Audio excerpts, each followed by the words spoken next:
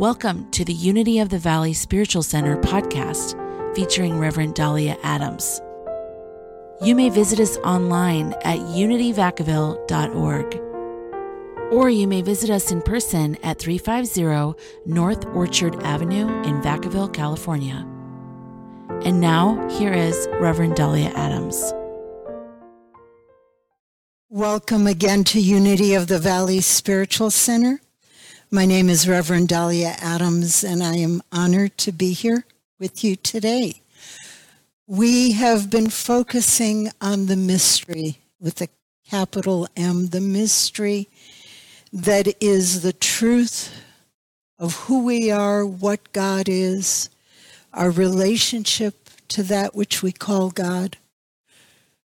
The mystery that brings up question after question after question, and hopefully a new way of seeing who we are and what God is.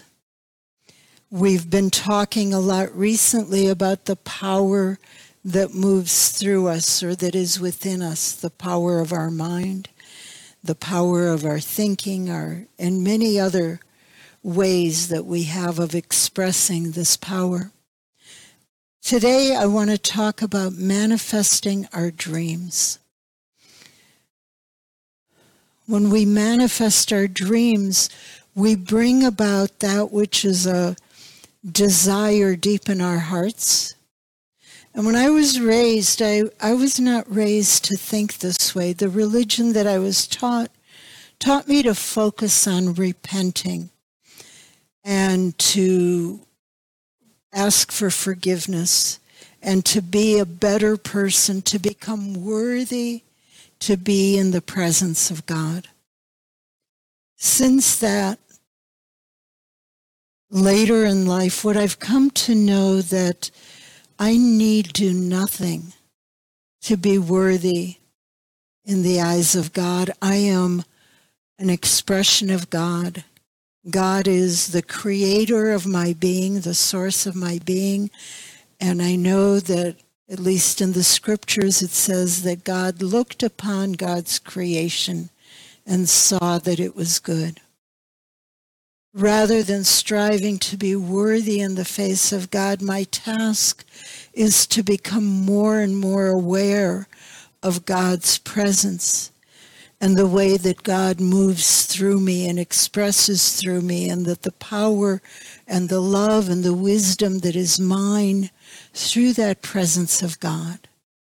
And so it becomes not only permissible, not only okay to focus on manifesting my dreams, but this is in alignment with knowing that I am one with God. This is in alignment with being a spiritual being, having a human experience. This is in alignment with living the mystery that we've been talking about. And to manifest dreams, these dreams come in all sorts of shapes and sizes and possibilities. Money is a common thing that people wish to manifest. And maybe not the money itself, but that confidence that there will be enough if and when it is needed. That confidence that lets us know that we can be at peace and focus on the good that God is, to focus on the love and the wisdom, to focus on that presence of God instead of being wrapped up in worries and fears and obstacles that we have related to money. Our deepest desire could be something like a car, a home, a swimming pool. And there are many layers of meaning that these things can have for us, some going deeper than others. Our heart's desire can be for health, for education, for a diploma, a degree, for love, for harmonious relationships. Or it can be just for food. That's a need and a hunger that we have. So manifesting our desires is not a selfish thing. It is a way of expressing the truth of who we are.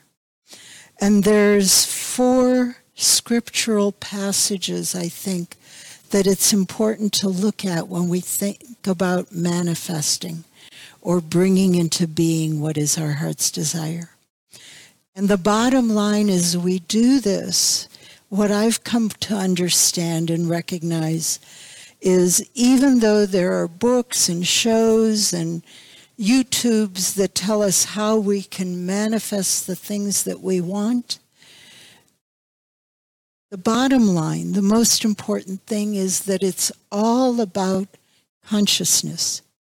And consciousness is the pervasive or standard way we have of seeing our world, the way we have of knowing ourselves, knowing our God. Our consciousness is the way we deal with possibilities. It is that which allows us to be all that we can be. And as our consciousness evolves, we grow and we become more of the person that we've always wanted to be. So it's all about consciousness. And I think the consciousness that we need to claim is captured in the teachings of Jesus and in the very beginning of the Bible in Genesis, the statement about God creating man.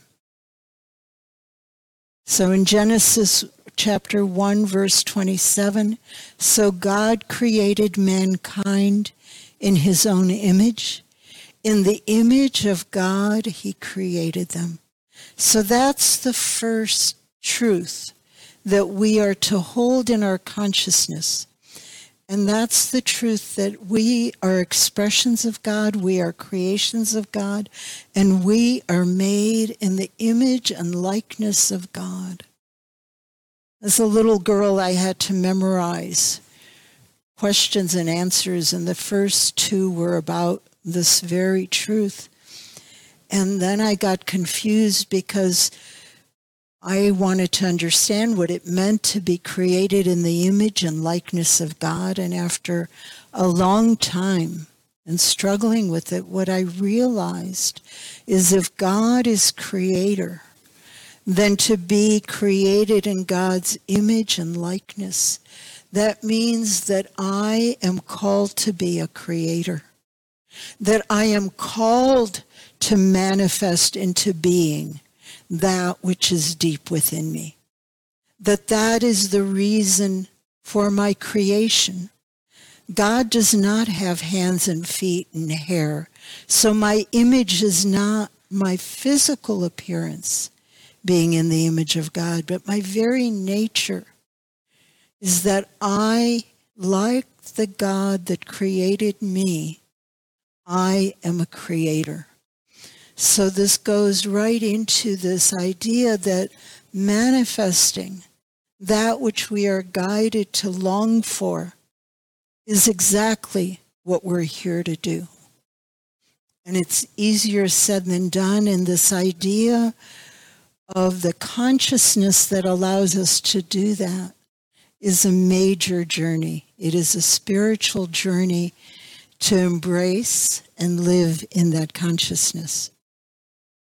So that consciousness of being in the image and likeness of God leaves me anchored in the truth that I am one with the God of my being, that the creative power of God moves through me.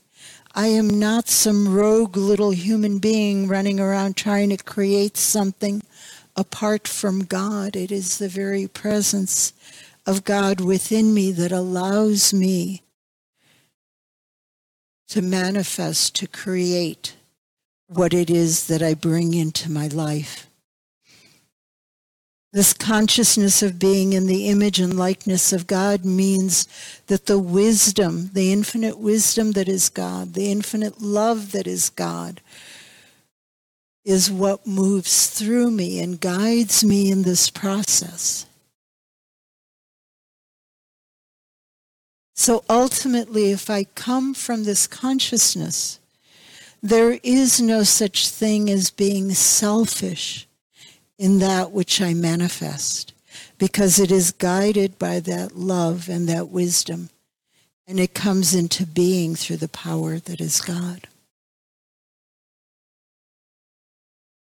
In the Gospel of John, chapter 10, verse 10, Jesus said, I came that they may have life and have it abundantly.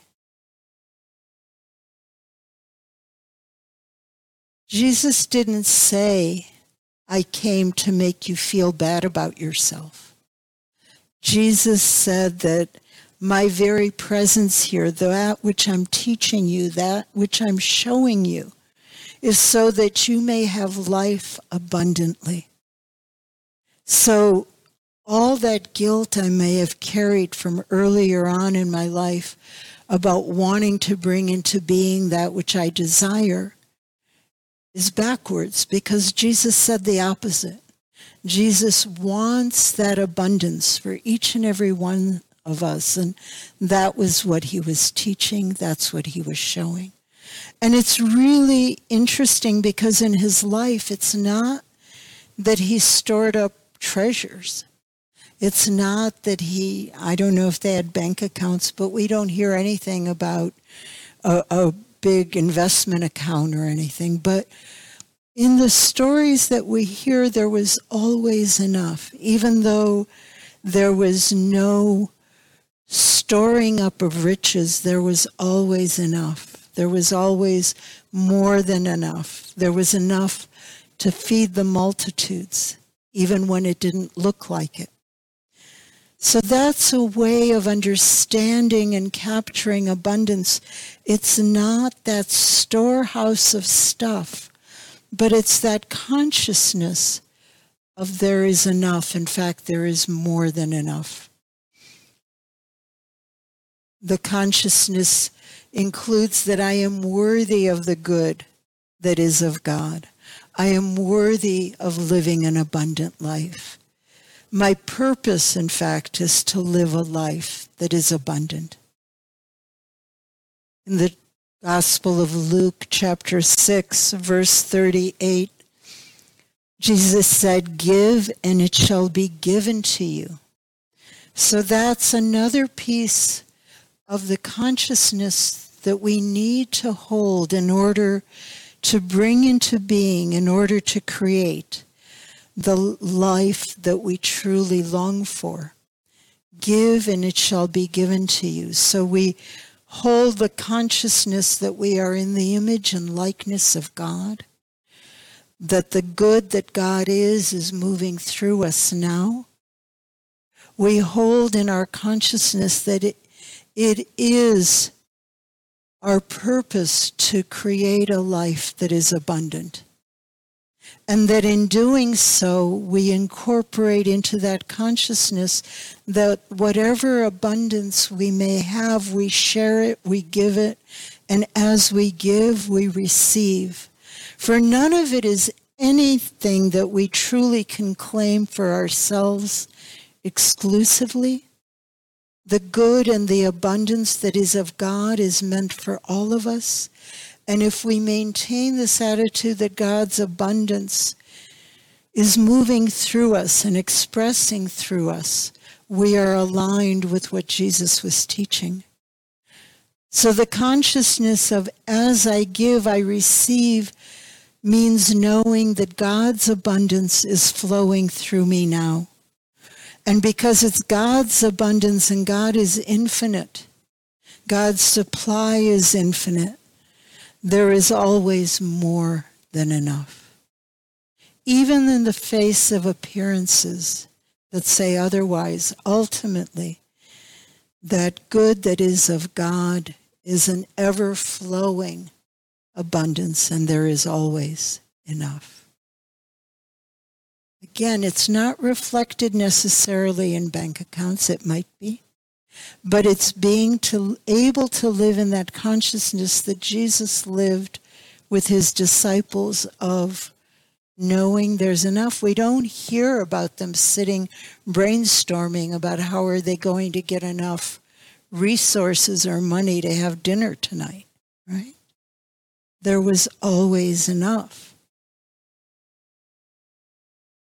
So the consciousness that is the bottom line for our own creative process also includes the teaching of Jesus, where he said in the Gospel of John, chapter 10, verse 10, "Seek ye first the kingdom of God and his righteousness, and all these things shall be added unto you." So as we want to manifest a car because transportation is important in our lives in that moment, if it's only the car, yes, we might get the car. I mean, our thoughts are powerful and it might come into being, but cars get old, cars break down, cars lose their brand new look, and the joy and the abundance that we feel in getting that brand new car begins to fade. But when our consciousness is as such that we seek first the kingdom of God, that consciousness within us, because Jesus said that kingdom of God, the kingdom of heaven is within us, around us as well, but within us. When we seek that consciousness of the kingdom within us, then we remain in that joy that that car brought, because the car is the symbol, the expression of the abundance of the kingdom. This consciousness is a deep knowing that the kingdom of God is within me, and that in all things I seek God first, and that God is my source. If this car gets stolen, God will provide an even better, is the consciousness of knowing God is my source. I had that happen once. I had a dream car that I finally got after years, and I brought it home and I realized I no longer liked it. I bought it because 6-7 years before that, I fell in love with the model of 6-7 years before that, and I brought it home and I'm there, oh no, all these car payments and I don't even like this thing.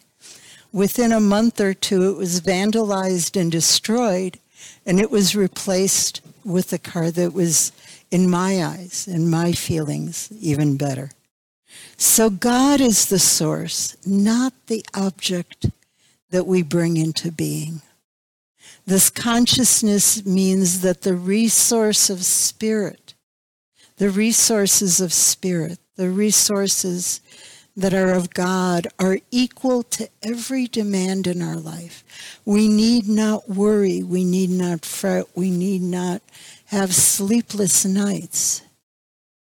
We say this in our unity services, or an expanded version of that. We say the inexhaustible resources of spirit are equal to every demand. And I'm told that that was an affirmation that our co-founder, Charles Fillmore, would always say. So this is the consciousness that he taught as well. So bottom line is, it's all about consciousness, and it's that consciousness that God created me in God's image and likeness. So I am of God. I am meant to be a creator. And as I create, I remember that to seek first the kingdom, and that all those other things will be added to me. I remember to give as I receive. And I remember that this entire process is a process of experiencing the presence of God. Myrtle and Charles Fillmore, the co-founders of the Unity Movement, came from a very different place in their lives. And when Myrtle Fillmore had a tremendous shift in consciousness that allowed her to heal from a lifetime of illness, from a lifetime of thinking that she was limited and incapable she had a moment where her consciousness shifted and she realized that she was a child of God and did not inherit illness. And then she worked to build that consciousness for a couple years. Ultimately, though, she and Charles, her husband, as they were creating the beginning of the Unity movement, as they were envisioning the movement headquartered on a farm outside of Kansas City, they wrote what they named their dedication and covenant, and they did not put that out there for the public initially. It was found later by people, and it was a private covenant that they wrote, a covenant between themselves and God as they understood God, Spirit they called God. So this dedication and covenant, I have most of it here. I left out things that are just commentaries are not at the heart of the meaning. They began, we, Charles Fillmore and Myrtle Fillmore, hereby dedicate our lives, our time, our money, all we have, and all that we expect to have to the Spirit of truth. And that was their name for God in that situation. So pause a moment. Imagine dedicating yourself, your life, your time, your money. They didn't say 10% of our money. They didn't say $200 a month. They said they were dedicating themselves, their time. They didn't say 4 hours a week is what I'll give to volunteer here. Okay? Their time, their money, all we have, and all that we expect to have. So had they won the lotto right after this, they would have turned it over, right? All we expect to have to the Spirit of truth, we dedicate all of this to God. And the ellipses there stand for and the Unity movement, or the Society of Silent Unity, as they called it then. We dedicate all of this to God, it being understood and agreed that the said Spirit of truth, that God shall render unto us an equivalent for this dedication. So they were writing a contract where they gave everything. And they trusted, they expected, they agreed, they understood that God is their source, and in return, they would get an equivalent in peace of mind, love, life, and an abundant supply of all things necessary to meet every want. And here it's worth pausing. They did not say a supply of all things necessary to meet every need, right? Even in my older training, it was okay to have my needs taken care of. But you better be careful about wanting too much, right? Myrtle and Charles Fillmore gave everything to God, and they agreed that God would in return give them all the things necessary to meet every want, every desire, without making any of those things the object of our existence. So what they're saying there is, even though we know that God is our source and all of these things will be provided abundantly, we will not allow any of these things to become the focus of our attention or divert our attention from our dedication to God.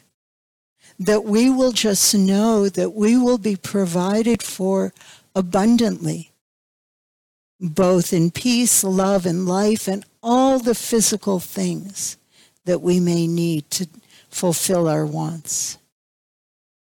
But we will continue to make the kingdom of heaven, or our dedication to God, the object of our existence.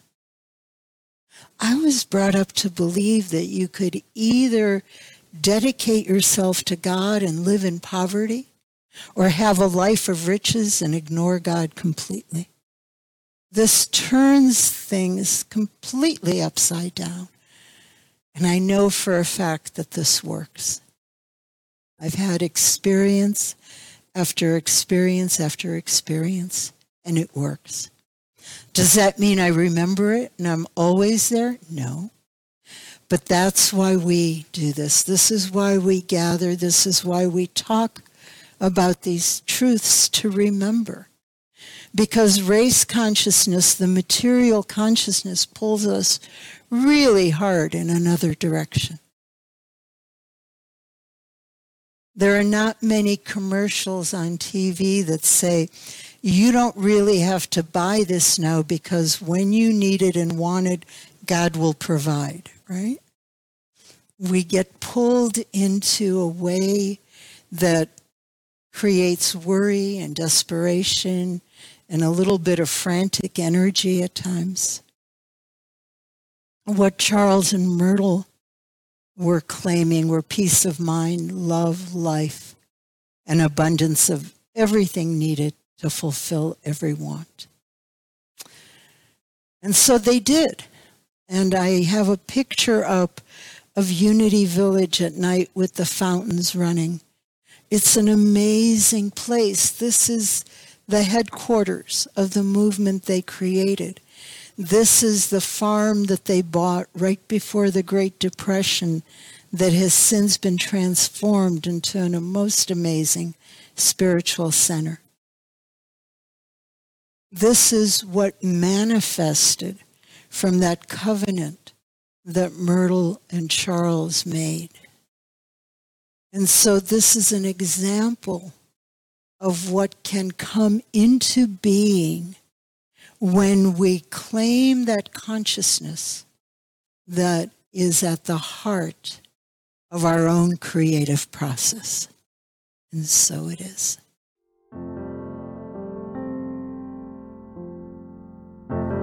We hope you enjoyed today's message.